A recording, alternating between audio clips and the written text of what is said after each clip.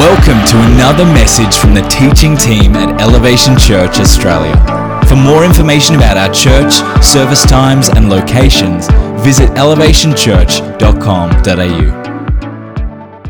Prosper. The year before, my word was pure, which was about, talks about in the Gospels that the pure in heart shall see God. And so that was what God was developing in my life. I can give you all of them if you really want, but I won't bore you with that. But I want to encourage you, if you've never done this before, it's a great way just to focus your heart and focus your life on God for the start of the year. If you have done it before, encourage you. There is power as you keep doing it. If you're an iPhone user like me and put it in your notes, and you can search back and find them all really quickly from previous years, or if you have a more spiritual sort of paper journal, because obviously that's a lot more spiritual, then using technology, you can flick back and find them and whatever. But there's something about, as I said, setting our hearts for God. Not just to go, hey, God, this is my plan. Do you reckon you can bless it this year? That'd be amazing. No, instead, we bring our lives before God and we say, God, what have you got for us? And so a great resource if you use the free YouVersion Bible app. There's reading plans in there. One of them is called, I think it's just called One Word. And so you can search that. I think it's about 5-7 days, takes you through some scripture and helps you on that journey of finding a word for the year. And so we bring the same practice and principle into the church corporately. And so I've been seeking God for a word for the year collectively, for us as a church, which I'll share on the last Sunday of January. But for the rest of January, today and next week, we'll be looking at a section from Romans chapter 12. And then, as I said earlier, that January 22nd after youth camp, Pastor Isaac will be preaching. We'll be celebrating youth camp. It'll be a Sunday not to miss as we celebrate with young people exactly how God has moved in their lives and what He's doing, which is awesome. But let's get into Romans chapter 12. This is verse 9 to 21. You can find it on your Bible or on the screen behind me. It says this: "Let your love be genuine. Abhor what is evil. Hold fast to what is good. Love one another with brotherly affection. Outdo one another in showing honor. Do not be slothful in zeal. Be fervent in spirit. Serve the Lord. Rejoice in hope. Be patient in tribulation. Be constant in prayer. Contribute to the needs of the saints and seek to show hospitality. Bless those who persecute you. Bless and do not curse. Rejoice with those who rejoice. Weep with those who weep. Live in harmony with one another. Do not be haughty, but associate with the lowly.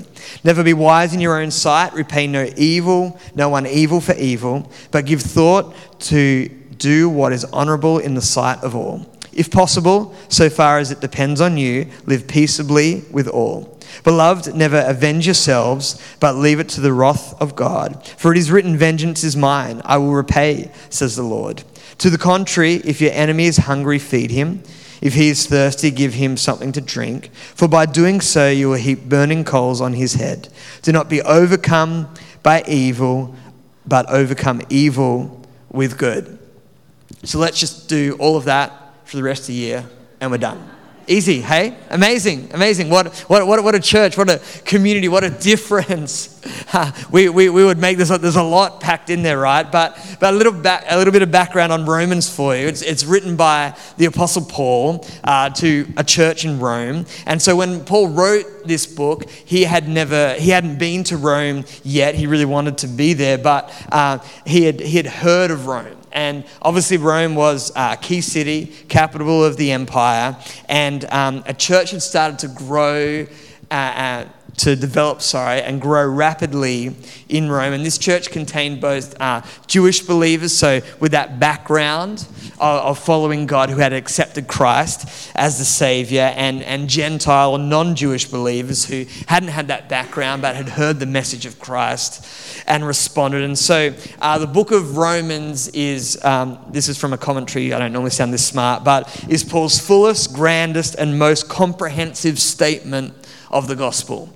What he believes about Christ, what he believes about the good news, if you wanted to package it in one place, the 16 chapters of Romans is an amazing place there. And so just to give you a little bit of a super quick outline, chapters 1 to 8 of Romans is basically all about what we believe about Christ, that there's no condemnation in Christ, that when we're baptized, we're buried, and then we rise again out of the waters of baptism, just like Christ rose from the dead. So chapters 1 to 8 is like our believing. Then chapters 9 through to 11 talks about, well, how does this work with Jewish people that followed God for many years, and then Gentile people coming in? How does that all work together? And then from chapter 12, if you read it, there's this really distinct change where Paul just gets really practical straight away.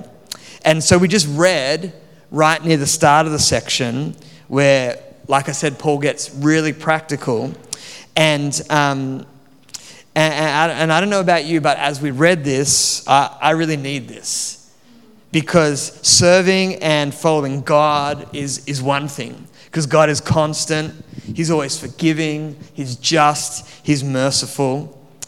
But if it was just following God, then that would be great. But He also calls us to live and to serve people. You know what I mean? Like people who aren't always forgiving, people who aren't always kind, people who aren't always merciful.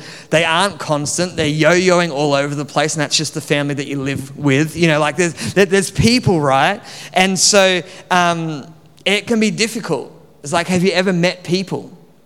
Yeah, it can be. You can agree. It's okay. It can be difficult. But before we get arrogant and think, yeah, that's right, people are like that. If I was just by myself, things would be so much better, so good. It's time to remember that we too are people. Do you know what I mean? So not only are sometimes people grate you, but guess what? You actually grate people sometimes as well. You're like, what? No way. I could never be that. We are all failed and flawed. We judge too quickly. We assume the wrong thing. We often assess everyone else by their actions, but us by our intentions. We're often hypocrites. Author and pastor Scott Sauls, a great book I read near the end of last year called Beautiful People Don't Just Happen. He says this. He says, if God worked only with people who are not hypocrites, He would have no one to work with besides Jesus. There's some truth. The question is not whether Christians are hypocrites, because we almost certainly are. Rather, the question is whether we are self-aware and humble in our hypocrisy and rightly saddened by it. God opposes the hypocritical proud, but gives grace to the hypocritical humble.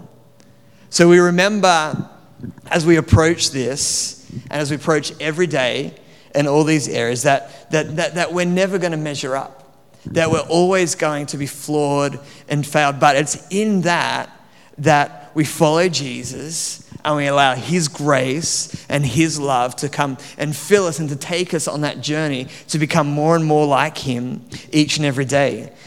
This section of Romans 12 that we just read in my English Standard Version Bible, it's got a little subheading above it, and the subheading is Marks of the True Christian.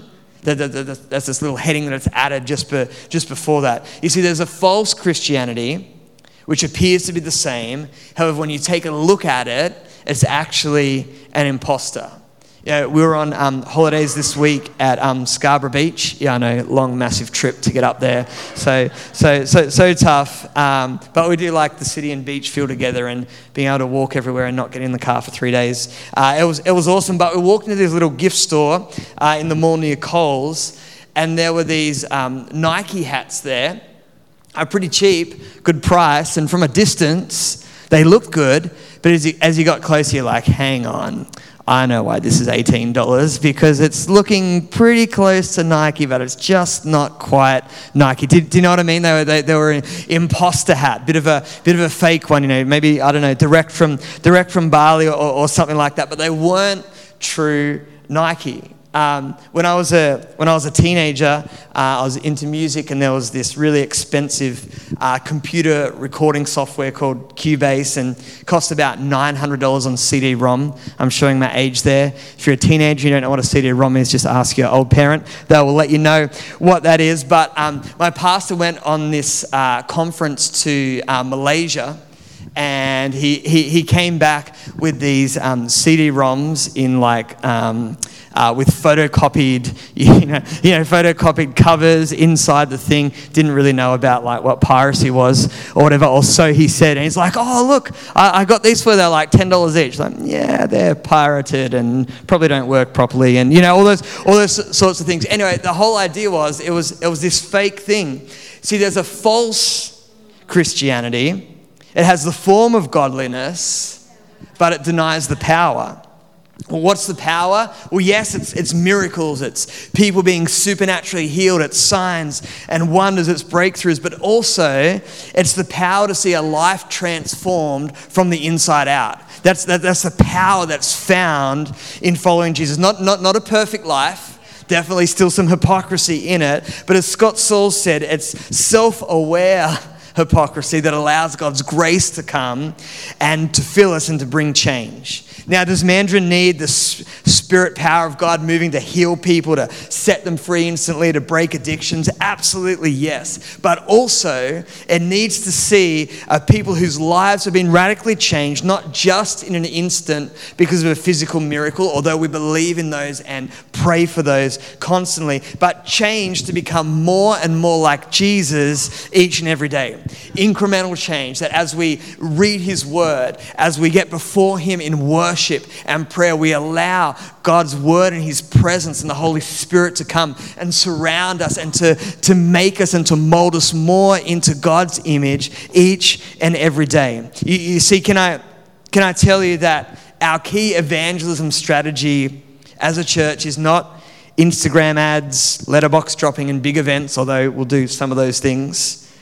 The key strategy is me. Released into the wild, into our sporting clubs, into our workplaces, into our families, into our schools, into our university, a people that have been transformed from the inside out, that we know we're not perfect, we know there's some hypocrisy still in there, but we're on a journey of being more and more like Christ each and every day because we understand that God has that for our lives. We're carrying something different on the inside. But it doesn't just stay on the inside. It's seen through our actions, through our words, how we treat people, how we relate with other people. A love that is visible to others through our lives. And that's what this Romans passage is all about. It's all about how do we live with people? How do we show the marks that we have been changed by Christ when we're with others? And notice that the passage that we read, it's not just about our interaction with those currently outside the church, but also each other. How do we live and work and serve God and worship and pray together? And how do we do that together? You see, we need to realize that unity within the church is our responsibility. It's all of us together. It's not something that one person does or the pastor or the leader does. That unity together is a responsibility that we all hold. And we need to recognize that Jesus-centered unity and harmony in the church is more important than our own personal comfort and preferences. Do you know there's some things in the church that I would actually naturally prefer a different way? And I'm supposedly in charge. Do you know what I mean? If it was just my personal preference, I'd be to start with, it'd be louder, but that's just my personal preference, right?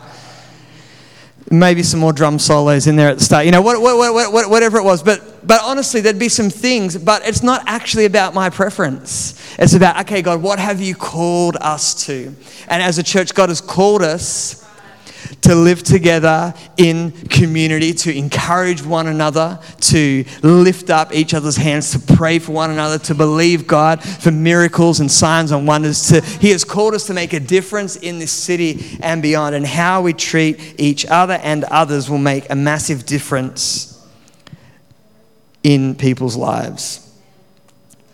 The passage began with, remember, it said, let your love be genuine. Well, how do you do that? It said, abhor what is evil. That word abhor, I don't know if you've used that very often. I don't usually use that word very often. If you ask Tim Hartland, he always Googles word usage, and then you see this little graph about over the last 300 years. Yep, no one else cares. Show me, Tim, afterwards. I'll care. It'll be great. But it means to think of something with hatred or disgust. that we should abhor what is evil. We should think of those things that aren't of God should be like, no, we just want them so far from us. It says, but hold fast, or in some versions it'll say cling to what is good. The next verse continues, it said, outdo one another in showing honor. Outdo one another in showing honor. I heard the preacher John Bevere say the other day that it's the only competitive command in Scripture. Did all the competitive people just sort of, what? Competition? Where? What? What does it say? I can win something? Yeah. It says, compete, it says outdo one another in showing honor. Do you try and outdo others in showing honor, or do we try and outdo others in other areas? Maybe, telling those fish stories that are just, a little bit exaggerated, that make us sound just a little bit better than we actually are. Or maybe someone shares some exciting news about something in their life, and somehow you quickly turn the conversation to yourself and how that relates to you instead of asking more questions of them and finding out what's going on for them. Do we try and outdo one another in showing honor? That's what Paul encourages us to do. It means preferring the other person, letting them get the glory, showing honor. So it literally means adding weight. So the word honor, it comes from like scales. And so it means that when we honor something, we give it weight. And so when we honor someone else, when we honor other people, we give, not weight as in kilos, added to them, but we give them weight. Like their opinion matters. Their life makes different. We prefer them instead of us. That's what giving honor to others means. And so what we're going to do is I'm going to give you 2 questions inspired by this passage that will hopefully help us to live out this true Christian faith with others so that we display that genuine love. So number 1, if you're taking notes, here's the first question. Do people serve your goal, or do you make serving people your goal? You see, in this passage, Paul's instructing the Roman church to place a high priority on others. As I said, to outdo one another in what? In showing honor. To love others with brotherly affection. You see, often we can just see others as a means to an end. And that sounds like, really rude and self-absorbed, and, you think that would be obvious. But sometimes that's actually there's just subtle differences in our lives where we, instead of serving people, we use people to serve ourselves. You see, sometimes we can use other people to prop up our own insecurities and gaps in our self-worth. Maybe we compare and look with judgment and think, I'm so glad I'm not like that. We may never say it, but there's just something in our hearts that this little failure by someone makes it, okay, I'm okay then. That makes me just feel a little bit better. Maybe we go out of the way to help someone in need, and then that fact happens to drop into the next 5 conversations that we have with other people, so they can congratulate us, and we just get a little bit more of a greater sense of self-worth because someone said the great act that I did was so good. What is that doing? It's subtly using people to serve our own goals. The passage also says to rejoice with those who rejoice and to weep with those who weep. This means that we make others the focus, that I will be present for whatever they are going through, that I'll be attentive to their needs. It doesn't mean that I'm pulled into whatever drama is happening in someone else's life, but it does mean that we're to show genuine care and concern for their situation. Often our human sinful tendency can be that when someone else is rejoicing about something great in their life, we can be comparing and maybe, for a little bit honest, a little bit envious that our situation is not like that. And then conversely, when they're weeping, we can be thankful that it's not us in that situation. Yet to rejoice with those who rejoice and weep with those who weep is to put our own feelings and emotions aside and be whatever the other person needs us to be. To take the focus off ourselves and place it wholly on someone else. I remember a number of years ago, a good friend of mine tragically lost his first wife to cancer. So they'd only been married maybe, I think it was just under 2 years. So at that time, we were friends, but we weren't like super close friends. And it was the morning after she had passed, and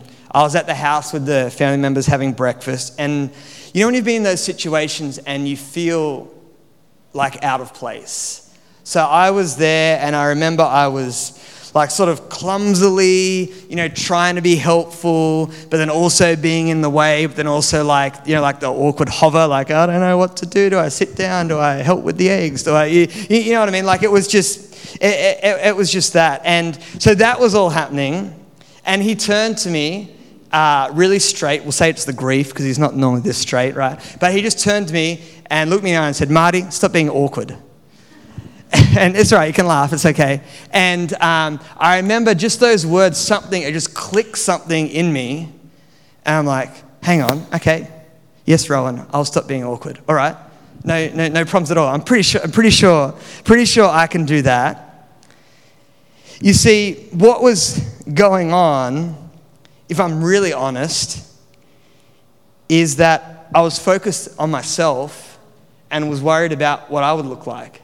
Do you know what I mean? I was like, well, I'm here and my friend's wife has passed away the day before, and, I want to be seen as a good friend, and I want to be seen as a good pastor because I'm part of my church, and I want to do the right thing. And it was like, hold up, can you hear how many I's are in those sentences? Like, I want to be this. Hang on, maybe, just maybe, this moment is not about you, it's about someone else.